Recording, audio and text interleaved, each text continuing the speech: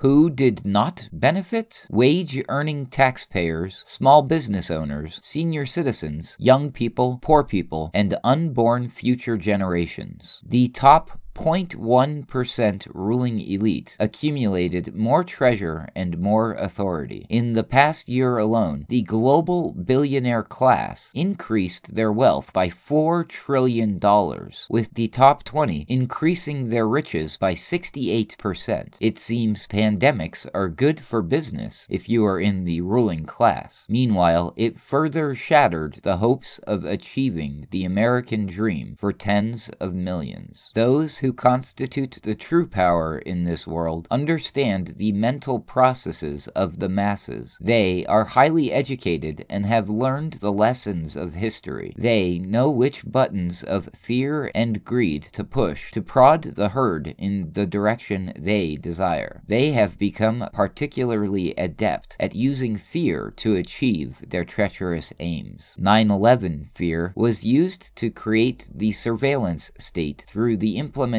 of the Patriot Act, while enriching bankers and the military-industrial complex with never-ending Middle East wars. The fear of a systematic financial collapse in 2008 was used to bail out the criminal Wall Street banks through TARP and initiate never-ending quantitative easing to enrich those banks and the billionaire class. This convenient pandemic fear has been their coup de grace, as it allowed them to paper over the crumbling financial system with trillions more debt, solidified the dominance of mega corporations by eliminating hundreds of thousands of small businesses, quashed free speech and dissent through big tech censorship, allowed the billionaire class to gain more power and treasure, proved the ignorant masses would believe and do anything they were told to remain safe, and initiated their global reset to build a dystopian world for the masses and complete control for themselves. Their formula is to create mass hysteria through their corporate mainstream media mouthpieces, spreading fear and misinformation while suppressing facts and truth. The oligarchs control the politicians and have partnered with the Silicon Valley big tech tyrants to spread falsity, fabrications, and fear to steer the herd towards the slaughterhouse. The pillaging of the middle class with the collaboration of politicians, regulators, rating agencies, and their ultimate weapon, the privately owned Federal Reserve Bank, that has enriched its owners while impoverishing those whose only aspiration was to do an honest day's work, raise their families, and live in relative comfort, safety, and happiness, is almost complete. Once you own nothing and are told you are happy happy, the Great Reset will have been accomplished, all done for the welfare of humanity. The dystopian American nightmare into which we are descending is not solely the fault of the globalist cabal. Americans need to look in the mirror and honestly assess their role in this plunge into madness. The once independent, self-sufficient individualists that populated this country have become dependent, government-reliant, materialistic, quivering shadows of the patriots and frontiersmen who created this country. In the name of safety and security, the American people have allowed their government to accumulate complete control over every aspect of our lives. The American dream has become a nightmare as we have allowed individualism, materialism, and selfish greed to override our duty to be good citizens, good fathers, good mothers, good neighbors, and going as far as our ability and hard work would take us. Up until 1913, the American dream, where every person had the opportunity to live a richer and fuller life, was achievable. Up until that time, every generation born in this country had an excellent chance to live a better life than their parents. Relentless progress was the American way. The dream of a social order where everyone could rise to the highest level of their capabilities, regardless of their birth, has been systematically crushed by those who prefer the masses to be debt slaves doing the menial labor necessary to keep their money-making machine running. With all-out assaults on the First, Second, and Fourth Amendments by those who find the U.S. Constitution inconvenient to their despotic intentions, time is running out for those who still believe in and will fight for their country. 245 years ago, our founding fathers declared we all had the unalienable rights of life, liberty, and the pursuit of happiness. These rights have been severely restricted, compromised, and bastardized over 2 centuries. Liberties have been ruthlessly constrained as your government tracks you through your social security number, monitors your phone and internet communications, taxes your earnings, and dictates the rules for your education, healthcare, business, and 1,000 other daily activities. And now they want to force you to inject a dangerous, gene-altering drug into your body, or not be able to work or enter businesses without your vaccine passport papers. It is not a stretch to see non-vaxxers being sent to special camps until they comply. The right to happiness was based upon James Treslow Adams' view we were free to attain, quote, the fullest stature of which they are innately capable, end quote. The happiness of becoming a success through your individual determination, intelligence, and hard work has been subverted by the fictitious happiness of materialism, egoism, instant gratification, and self-interest, all financed by debt peddled by the ruling class. We have made fateful choices in the last century that have methodically stolen the spirit of the American dream. Opportunity for each, according to their ability or achievement, has been replaced by, from each according to his ability to each according to his need. The twist to the Communist Manifesto is those with ability who worked hard have had their wealth redistributed to the rich, who then portray themselves as humanitarian by keeping the poor dependent on handouts. The working class sinks, the poor remain poor, and the rich get richer. But at least we have our eye gadgets, 600 channels of worthless drivel on the boob tube, Twitter followers, Facebook likes, and that $50,000 SUV with only 70 payments to go. There is only one route back to the American dream, wrought with obstacles, with an entrenched enemy ready to ambush those embarking on the journey, and a majority unwilling to make the sacrifices necessary to achieve the objective. Those intent on destroying what is left of the American dream know the destruction of the traditional family unit, obliteration of all community standards, and abolition of all societal norms, create chaos, conflict, and ruin the cohesion necessary for a functioning society where everyone understands what behavior is acceptable and what conduct is damaging to the community. Shared beliefs, values, customs, traditions, respect for the family unit, and an unspoken understanding of right and wrong, dictate the actions and responsibilities of a good citizen. Unfortunately, now, all behavior is acceptable in our decadent civilization, no matter how immoral, depraved, or criminal. We have not lived up to the standard recorded by John Adams at the outset of our country. Quote, "We have no government armed in power capable of contending with human passions unbridled by morality and religion. Our Constitution was made only for a religious and moral people. It is wholly inadequate for the government of any other." End quote. We have ignored our obligation to the past and the future. The Founding Fathers created an imperfect republic. Ben Franklin knew its future depended upon the people administering it well. The founders did not want a national religion to be misrepresented as keeping religion out of America. The founders were religious men. They believed religion and morality were vital to the country, being administered in a moral, ethical way and guided by a code of conduct. As God, religion, and morality have been disparaged by those in power who have moved further and further from the letter and spirit of the Constitution. Only a people with a strong moral backbone can be trusted to honor the Constitution. The people have allowed the country to be corrupted by evil, self-seeking men, and as a result, we are on a course towards despotism. We are descended from rebels and revolutionaries. The future of our country requires the restoration of that revolutionary spirit of dissent and opposition among a sufficient number of patriotic citizens, as there is no longer a chance to vote ourselves out of this predicament. As Dwight D. Eisenhower said, quote, "Here in America, we are descended in blood and in spirit from revolutionists and rebels, men and women who dare to dissent from accepted doctrine. As their heirs, may we never confuse honest dissent with disloyal subversion." End quote. George Carlin clearly assessed the state of our society near the end of his life during his epic rant in 2005 about who owns and rules America and why nobody seemed to care. His assessment of the American dream has regrettably turned out to be 100% accurate when he said, quote, "It's called the American dream because you have to be asleep to believe it." End quote. TheBurningPlatform.com. Well, there you go, folks. I hope you enjoyed that as much as I did. That was pretty long, so I'm going to go ahead and call it a night so I can go get some shut-eye and hopefully have some nice dreams. But obviously, as we just learned, they won't be any American ones. For the ACR, I'm Adam Clark, and this has been the Daily Ruckus for Wednesday, April 14, 2021.